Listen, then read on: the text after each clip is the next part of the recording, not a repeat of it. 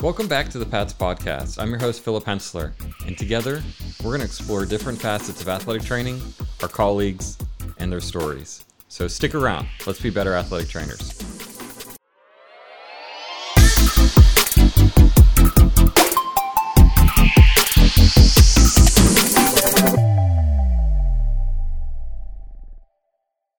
Welcome back to the Pats Convention. I've got John and Dave here. We're going to just kind of shoot the breeze. They're going to talk about a little bit about the concussion program and go on from there. So I know you've been around the block a couple.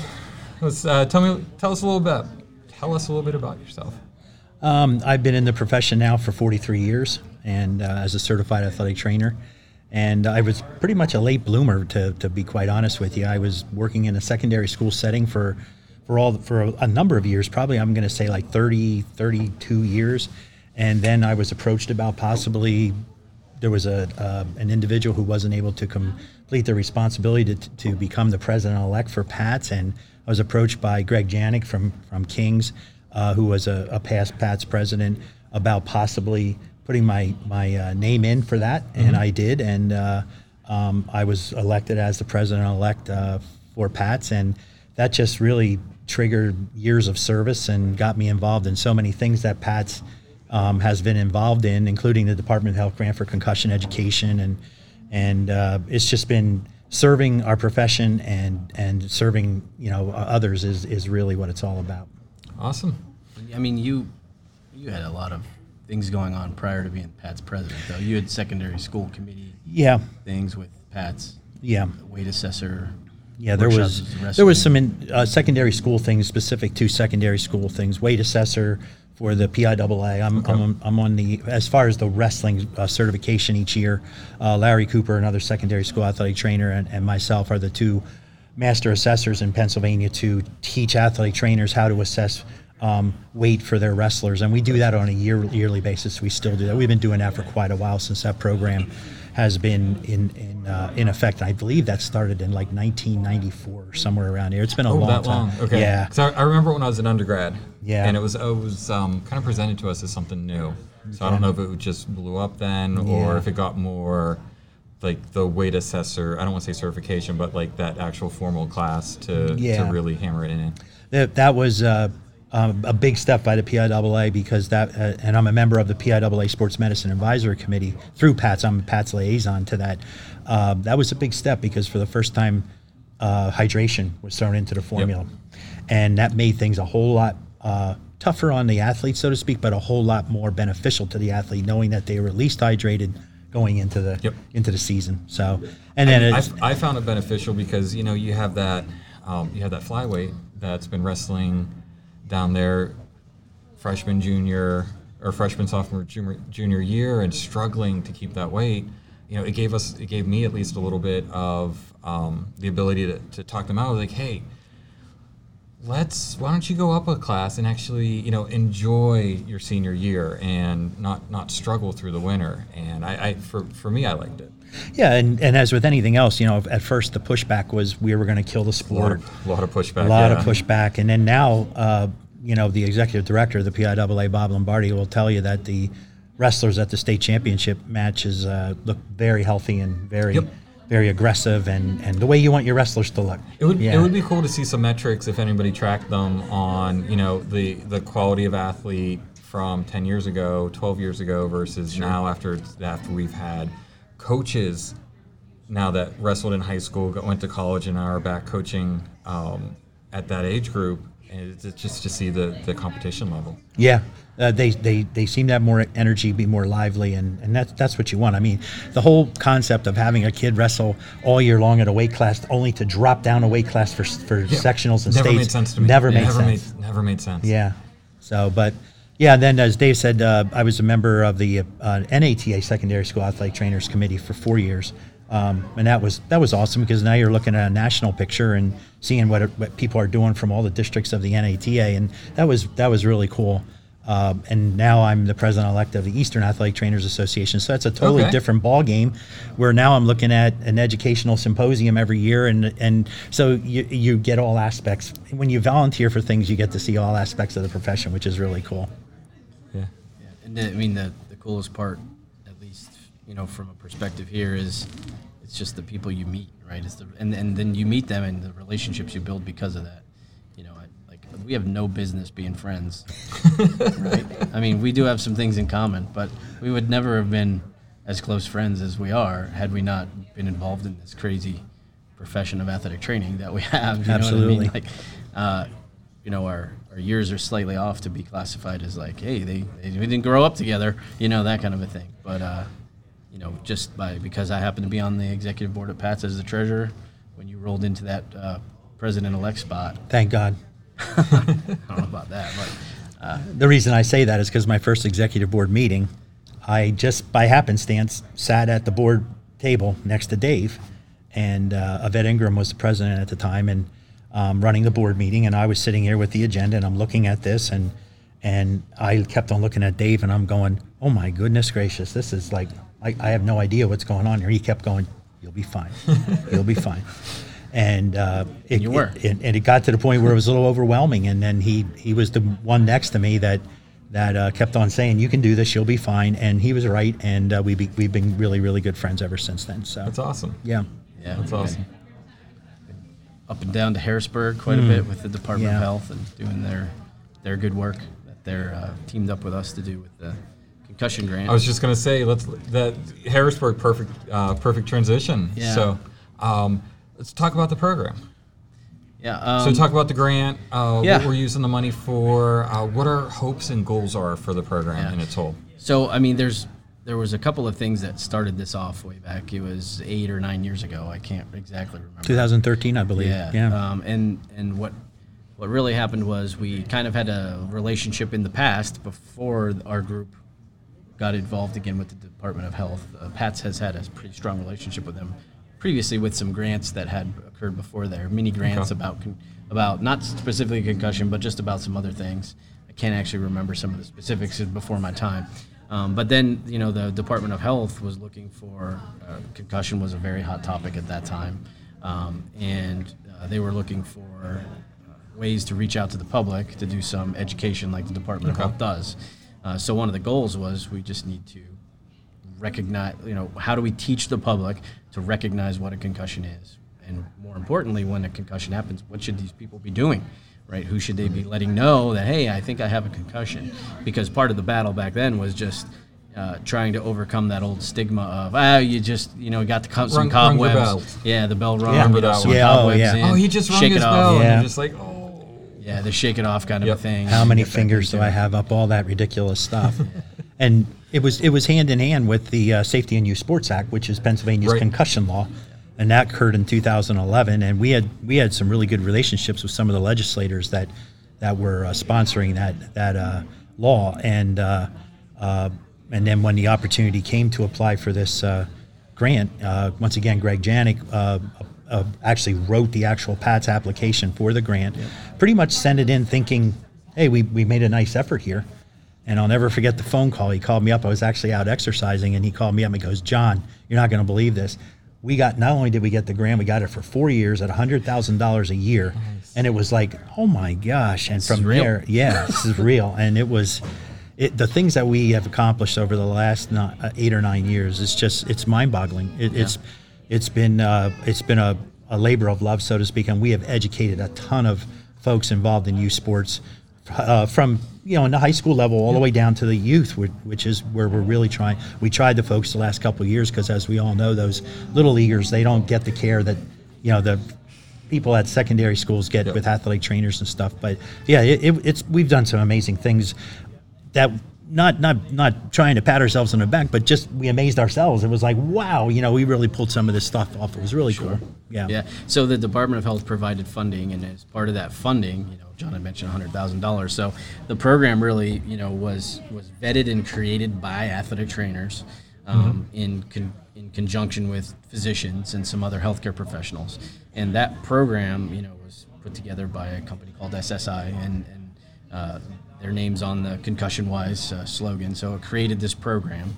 And then once it was vetted by athletic trainers through PATS and through our work group, which was physicians and concussion experts, the program launched. And basically what it was athletic trainers taking that information to the public. So not only was it, here's great information about concussion and what should you do and how to recognize it, but it was athletic trainers that were the ones that were the conduit to that education to the public. So not only was it just a great program because of the content, but the delivery of the content and it being athletic trainers was really a high point for us as well. And every time we got to go ahead and put that content out there, it was an athletic trainer that was doing it. Right. You know? So people were saying, hey, come and run a concussion-wise program over here with our group. And we were sending an AT also, you know. And every time we promoted the program, you know, through radio advertisements, or we'd run out billboards on highways in different regions of the state. We'd start one year, we would be in the southeast, and then we'd be in the northwest. And we kind of scattered the map of Pennsylvania trying to get the word out about here's this program. You know, it was also, you know, the Pennsylvania Athletic Trainers Society. Yep. Right there, athletic trainers, right? So I think that the ability that the Department of Health gave us was just to really put athletic trainers out there in the forefront of, these are the people that are dealing with these things on a daily basis, and here's the value and worth that athletic trainers have. Yes. You know, and to push us out into that kind of stage a little bit is not really where athletic trainers usually go. Right. You know, so it is kind of a hesitation sometimes, because the more you're out in the front, the more some of that spotlight shines on you sometimes, which, you know, is kind of a hindrance sometimes for people. But also, you know, the biggest thing that I've seen come from the grant is that we've been able to house athletic trainers in the spotlight, have them be the conduit to the public understand what we do, because we can never do enough of that, because somehow in 2022, there's still people that don't know what athletic trainers are. Yes. Our job is never done there. But it's just been unbelievable. And one of the other great pieces of it is the relationship we've built with some of the people at the Department of Health. You know, they've come to us with other ideas now about saying, could you guys do this kind of a program, or what are your ideas on this type of a thing? So now, is that how the TV programming came about? Yes. Yeah, yeah.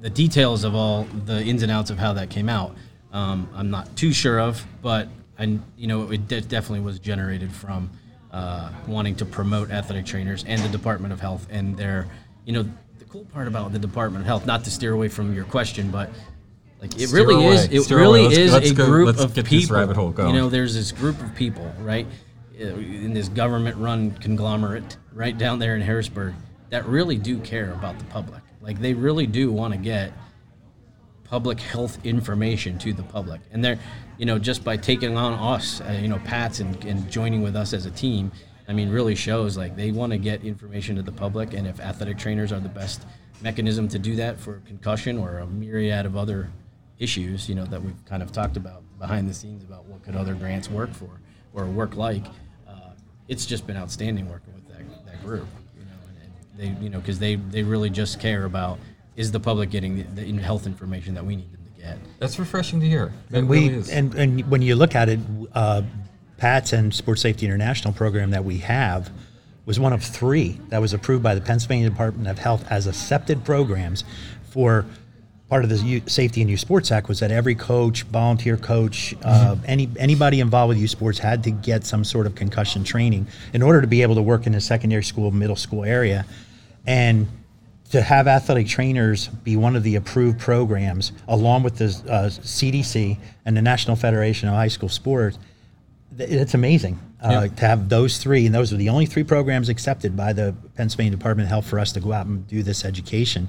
And to answer your previous question, part of the grant which funding, I didn't do, I think. part of the grant funding was to promote it through outlets, and so we contacted Pennsylvania Cable Network, PCN, and we made a real nice relationship with a gal there, and she talked to us about a Sunday program that we would be able to produce a half-an-hour segment for, and basically what happened was the president at the time of PATS was able to direct that program, and so we ended up making 3 of those programs, half-hour segments, and it was just a great experience, you know, sitting there, getting things filmed, working with producers, and it took us out of, like Dave said, out of our comfort zone. And the other thing I think that is really funny for us is athletic trainers, I'm sure you know, are frugal. You know, you look for ways to save money or try not to spend too much money. And we were in a situation where they were like, you have this money, we want you to go out and spend it to educate the public. So it was like, oh, wow, it's like, got a new car here, let's go drive it. And it was really cool. So you don't have to use your iPhone to film. You can actually get somebody in. Yeah, it was really cool. A production company, yeah. And you can see the progression. Like the one I did initially was horribly. I don't think I've ever seen that one. Elementary compared to the next one we did, and that one was the next one after that was even better. So the progression was really cool. And yeah. I mean, we don't know yet, but there might be more of those to yeah, come. Right? absolutely. That would be exciting. Yeah. That would absolutely be exciting. It's just portraying and putting out in that public sphere what athletic trainers really can do, and what is our knowledge base? How much do we actually know? Because I'll tell you, I've done some of the live trainings for the concussion-wise programs over the last year, and it's a pretty awesome feeling when you're there in front of a group of students or faculty or coaches or other professionals, and you get to say for the first 5 minutes, hey, my name's Dave Marchetti, and I'm an athletic trainer, and here's what an athletic trainer is, and then go into the concussion program. Like, right. I really am hitting on this probably too much, but I can't understate how important this grant and relationship with the Department of Health has been with just allowing us as athletic trainers to talk about how important athletic trainers are and what that skill set is and what knowledge base we have. As even just entry-level ATs coming right out of school, what the bar is, what the standard is for them to be able to have an enormous impact on public health. Public health has obviously been a pretty important piece over the last couple of years, and athletic trainers fit into that perfectly. I thought it was really cool how across the state, across Pennsylvania, athletic trainers kind of stepped it up and filled in where there was need. Oh, absolutely. I've said this often. Sometimes people look at you like you have two heads, but I honestly feel that COVID was huge for our profession. Because we really got to demonstrate our value and worth on a level, especially in the secondary school level and the middle school area, all levels all the way up. But I think especially in the secondary school level, because I still think, like David said earlier, there's a lot of folks, especially down at that level, that don't really understand the amount of health care you're getting from an athletic trainer. Now, all of a sudden, you have an athletic trainer who has to adhere to new rules and regulations, work with the school's health director, nurses, psychiatrists, the whole 9 yards, and put together a protocol you're going to follow for the safety of your athletes. Your athletic training room now is becoming more of a clinic than ever before, but it also has to be a safe space. And it was amazing to see some of the things that the athletic trainers were doing at that level, and I know on the collegiate level as well, in order to show the public and their students that we are out for your safety, and we're going to take every step possible, mask, social distancing, so many tables per feet and all that kind of stuff, and then still allow the whole athletic program to run and be efficient and for those kids to be successful. It's amazing. It was really cool. And, some people, after you hear it explained that way to them, go, you know what, you're right. A lot of folks, when they first heard it, was like, oh my gosh, we're going to have to do all this work now to do all these protocols. Yeah, go for it. Yeah, because we're athletic trainers and we're healthcare providers. Let's go do it. And I think that was a good thing for us. I really do.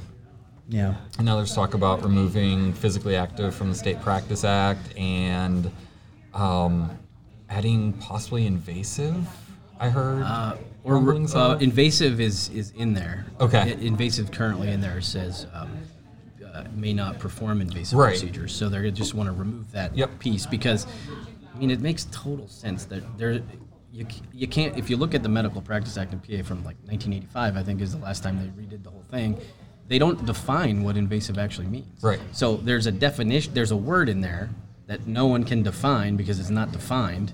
So it's ambiguous. No one knows what that means. There's just no need for that. But then there's a procedure that's associated with it that no one knows what it is. So what don't we do? Right. So you take the most conservative approach. Yeah. And there's arguments about what is invasive, what isn't. Is it breaking the skin? Is it if the skin's already broken? Then can we just repair the skin? Is that not invasive? Rectal thermometry has been talked about. Yep. That is the standard. Rectal thermometry for heat illness is the absolute standard of care. It's necessary. There's no way around the idea that you could treat someone with heat illness without that. Absolutely. The data is overwhelming. So to say that would be something that somebody could argue is invasive just is mind-blowing to me. But the idea is we shouldn't have to argue that it's invasive because that word doesn't even really belong there anyway. Right, it's you're saving lives. It's like a Narcan pen or an EpiPen. Yeah. Is that invasive because you're actually sticking someone through the skin?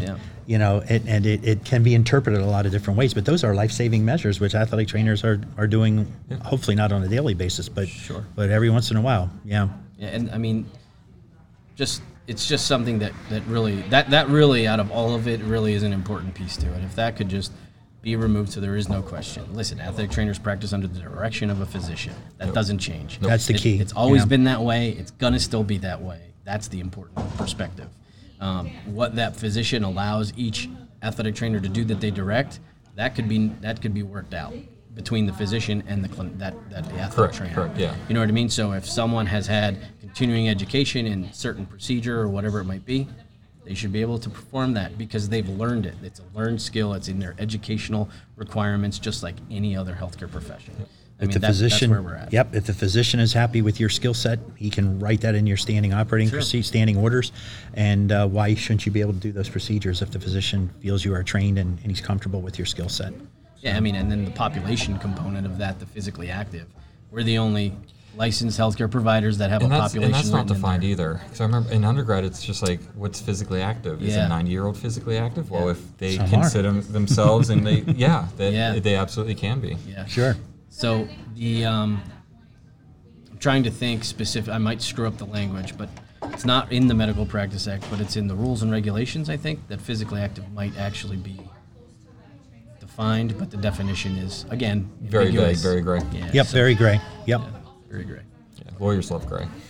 You hope, yes. Right, and that's also it. Like this, the best, the way they titled the act, the modernization, is really the word. Like that's the buzzword. Like it really truly is a modernization. I mean, it hasn't been really worked over since we added licensed, just in 2012, right? That's they just changed certified to licensed, and then other than that, nothing's really been modified for decades. Yep. So I mean, it's time. Other healthcare professions do it, and that's how you have to stay up with So the get a times. hold of your congressman. Absolutely.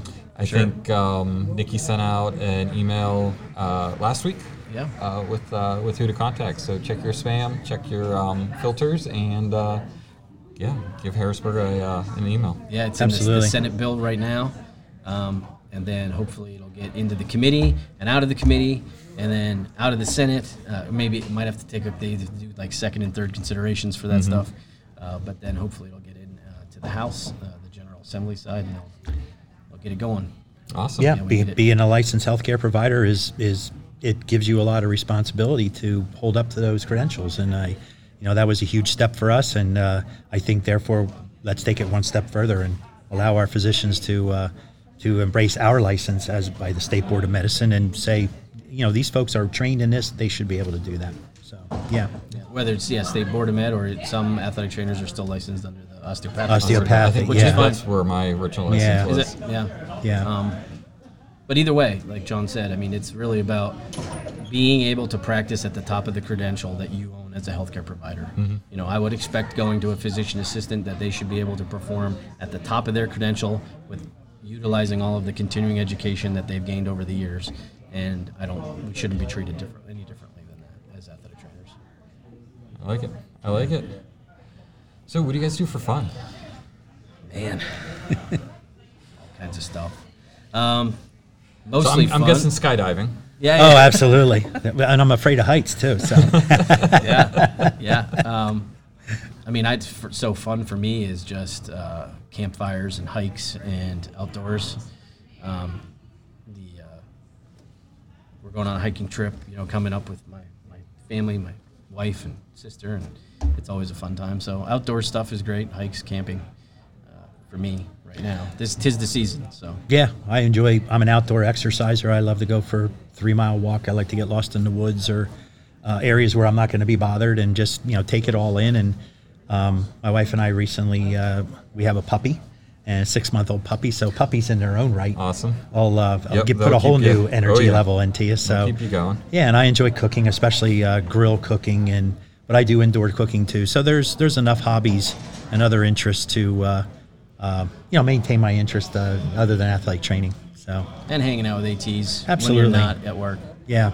Hey, It's a fun time. sometimes. Yeah. Hey, it's not very That's- many people keep that kind of schedule. And Yeah. it's actually And really it's like Dave difficult. said. Yeah. Dave said early on in this podcast, it's all about relationships, and I'll tell you what, the relationships that we have made over the years, it's mind-boggling, and some of the most incredible people we've ever met. And, they're our friends. It's like, wow, that's what it's all about.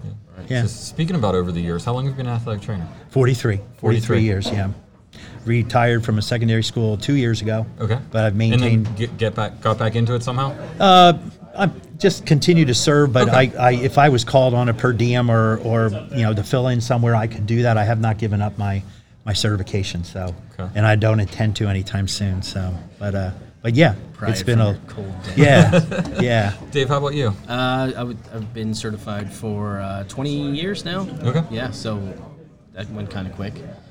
But yeah, been practicing and a faculty member. The cool part about my role, I'm at King's College up in Wilkes-Barre, PA, Northeast PA. And the role I get there is the best of everything. I get to be a clinician, and I get to be in the classroom as a faculty member.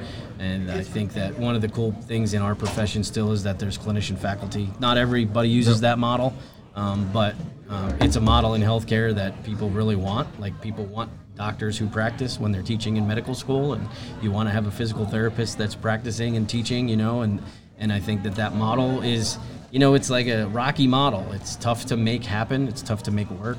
But if it works, it's great. If it works for your institution, great student feedback from being able to be their preceptor, and then you're in the classroom with them. Not to say that if you're in an all-academic program or your professors are all academic responsibilities and not clinicians, you would have great experiences that way too. I'm just specifically speaking for my situation. But It has its ups and downs, Oh, yeah. just like everything else. Sure, But yeah. it does bring more to the table. Yeah. And the one thing for me, and it might be kind of selfish, is like, I want to practice athletic training. This is why I became an athletic trainer. Having that hands-on experience with live patients on a regular basis has been a huge thing that's really let me grow and bring so much more to my students in the classroom and as a preceptor. That it's just the experiences I've had in that venue of being able to practice and then bring it to the classroom has just been great. And our students have good feedback on those kinds of things. And, it really hits home when you've got to walk the walk a little bit, Yep. And you've got to say, practicing evidence-based here, but you know what, right now, I don't know what the evidence is, and it's not very strong, so we've got to use our clinical reasoning and Yep. some decision-making and kind of wing it, right? Like, that evidence-based practice model of the three things, the experience of the clinician and the patient, and then the research. Those circles aren't always the same size, right? Sometimes one's really small and two are really big, and you got to try and manage that. So, And that's probably the thing I miss the most being retired, is not being in the room actually performing healthcare and rehabilitation on my student athletes, or our patients, as we should say now. And I miss that, because that's the hands-on. That's like Dave said, you use your evidence-based knowledge. You actually get to make an impact before you see them go out in the field and perform, which is cool too.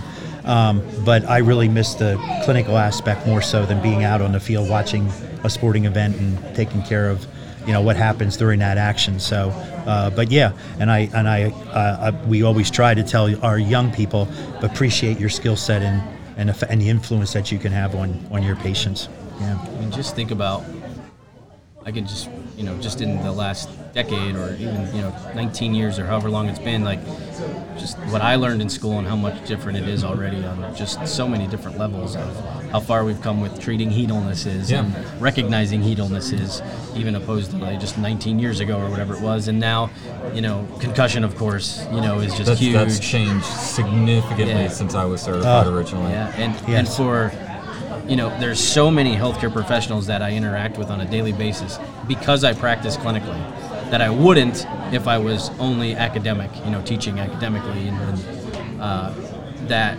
you interact with some of these healthcare professionals, and they're not up to speed on what concussion, on caring for concussion or treatment of recognition of concussion. Very many of them are, but not all of them. You still run into some of the past thinking on concussions. And it changes quickly. I remember there was one year I had an athlete come back from a concussion clinic with this protocol I had never seen. It was back when vestibular started coming out. And I was like, I had never heard about it. Yeah. And we just had a presentation like a few months before, probably 6 months before on concussion treatment. And then she comes back with the script for vestibular rehab. And I'm like, what the heck is that? Yeah. I ended up having to call around and figure out what it was. And you want something that has been a game changer in certain types of concussions. Yep. I mean, it's so embedded now. I mean, that's just part of our normal evaluation when we have someone that has concussion symptoms, and we're taking them on the next day to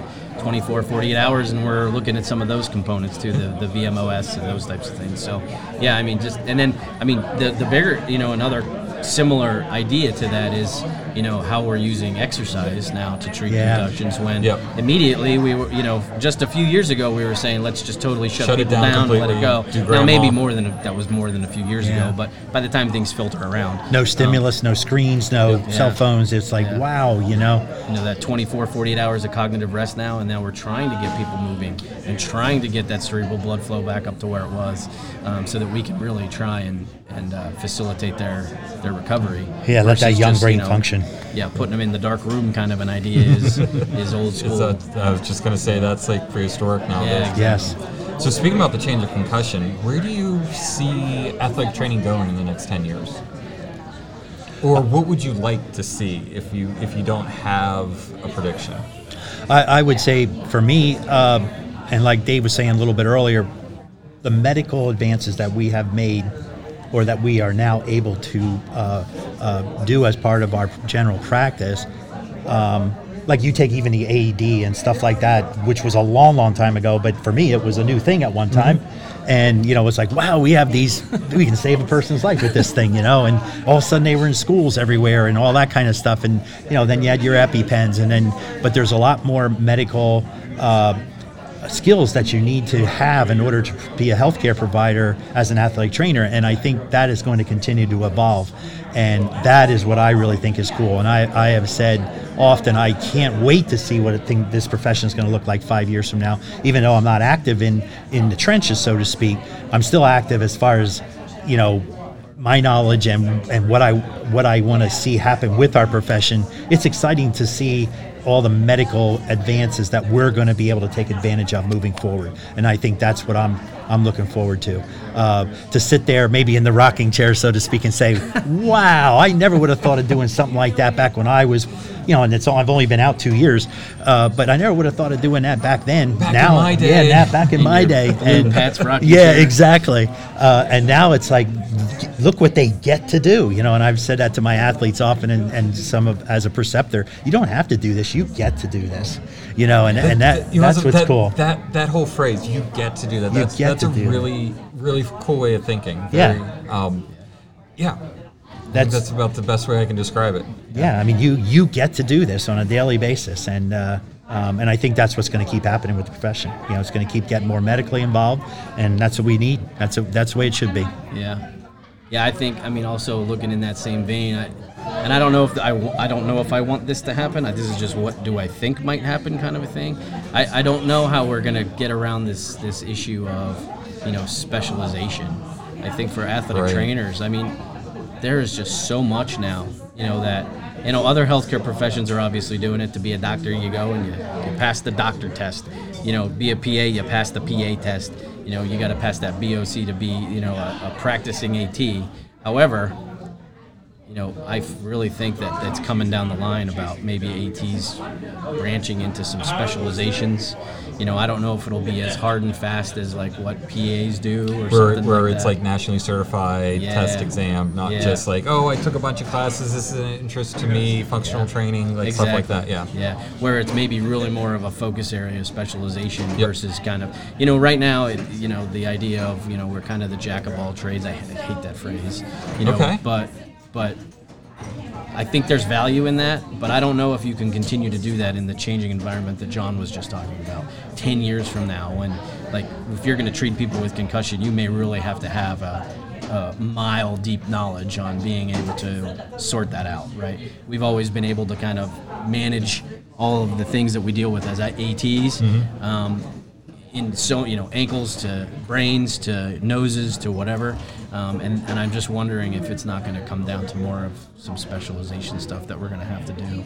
See, I'm not necessarily against that, because one of the skills. I'm not. One of the skills. I don't know if I'm against it or not. But go ahead. But one of the skills of an athletic trainer is being able to recognize that something's wrong, identify the general what's wrong with it, and then coordinate care for that. Yeah. Whether it's something we can handle in the athletic training room or something we're referring out. I think that's one of the which we do all the time. Right? Yeah. One of the biggest skill sets of being an athletic trainer that I think gets overlooked sometimes. Yeah. Just that whole managing the medical team, so to speak.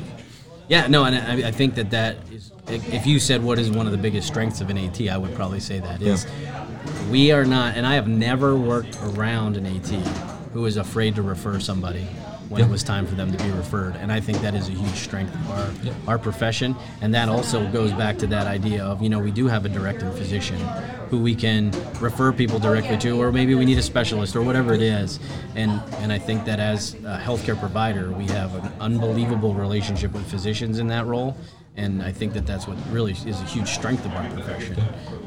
But yeah, no, I agree. I'm not necessarily saying specialization was a good or bad thing. It's just kind of something that down the line I don't have an kind of opinion muddy. on that right It's now. real muddy. I don't know how I feel about it. It took us so long to become a recognized part of the healthcare team. Yep. And now that we're a part of the team, I don't want to just be part of it. I want to be the quarterback, or I want to be the go-to ball carrier, not just to use football all the time, but now that you've made the team, you want to play. Yeah. Yeah. And I think that's what we're looking at with all the healthcare professionals around us. We need them. They need us. And I think that's the give back is, hey, we've been around forever.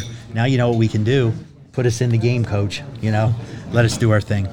So, and you can tell when you work with somebody like John on committees, how he's 43 years in, and you're retired for 2 years, and you're still as excited about the profession as he was. I mean, probably 43 years ago when Joe Izzy was your preceptor. Very true. Awesome. So one of the questions we always like to ask on the podcast, what does athletic training mean to you? What does being an athletic trainer mean to you? It could be a pretty deep one. Oh, yeah. Yeah. I mean, athletic training is healthcare. That's what it means to me. It doesn't sound like it at first when people say athletic trainer. What the heck is that? That whole thing. But I think it's just healthcare. It's providing good healthcare to all of our patients, and all of our patients are all individuals. Not just this physically active idea. So I think it's public health. It's providing the best healthcare that you can to the highest level that you can, and I think we are on par with some of the things we provide as ATs just as much as any other healthcare profession is. And I think it's time that we, like I said, we talked about her. It's kind of coming back around. That stepping into the spotlight component of it. Like it's the time. It's our time. We've put people through this concussion this age of concussion that we kind of grew out of. That was maybe another really turning point for athletic training. Oh, absolutely. In the profession. Yes. Concussion. Mm-hmm. You had brought up COVID, but even before that, and then into COVID, showing more value and worth in a vast majority of situations, and now we're just up and running. So I think athletic training is healthcare and it's progress. Athletic training to me is all about service. You go in as we are all here to serve others. And our profession has allowed us to do that, especially on no matter what setting we're in. But I think it's about service and continue to provide service, which also means to your profession, give back to your profession. I think it's all about being a role model as well. There's a lot of responsibility with being an athletic trainer, and I think you've got to be able to emulate that, and you've got to show those things to the public that I'm an athletic trainer, this is the way I act, this is what you can expect from me, I'm a healthcare professional. And so I think it's service, being a role model, and then you take those two things together and you live your life that way, and it becomes a lifestyle. Awesome. And and so I am an athletic trainer, and I like to say that, and because I'm proud to be an athletic trainer, And when my kids were growing up and they were trying to find out what Dad did, I was happy to tell them. And they actually both did some volunteer intern stuff with me when they were in school, and they saw what we do. And one did become an athletic trainer. The other one decided it wasn't quite for him. But I think it becomes a lifestyle in the way that you live your life. Yeah. I like that. Athletic training is a lifestyle. Yeah. Let's get some shirts made. There you go. Yeah. That could be the next Pat shirt that comes out for Convention 2023. There you go. Dave, John, thank you for sitting down and chatting. This has been awesome. I've enjoyed it. And if anybody wants to reach out, has questions about the concussion wise or some of the stuff going on down at Capitol Hill, any way to get a hold of you guys? Yeah, so we do have a concussion email, and I'm thinking what it is. It's patsconcussiongrant@gmail.com. That will come right to our secretary of our grant committee, who will organize anything that they need. If it's in-person training or they just want to know how to get involved, to be a concussion-wise instructor, to come out and go and educate the public, that would be awesome. We always need more of those folks that want to go out and get involved with the public. Or they could just email John or Dave Marchetti at kings.edu, and we'll be happy to get them in the right direction. Yeah. Awesome. And we do have an app through that grant. We do have an app. I just found out about that app this morning. Did you download it? Not yet. There's the Pat's Concussion Toolbox, and it's for Android and iPhones, and you can download it for free, and contact information's on there. Awesome. Yeah. Download the app. All right. Well, you guys have enjoy the rest of convention, and I'll see you guys around a little bit later on tonight. Fun parts today, man. Get to celebrate at the banquet and and celebrate all the great 18s. Thank you very much for the opportunity. Yep. Thank you. Well, this brings us to the end of another fantastic episode of the Pat's Podcast. If you liked what we did here, please remember to like and consider subscribing to the episodes. Leave a comment if you have any questions, or you want to hear any topics, or if you want to become involved in helping with the podcast. Until next time, I'm Philip Hensler, and this was the Pat's Podcast.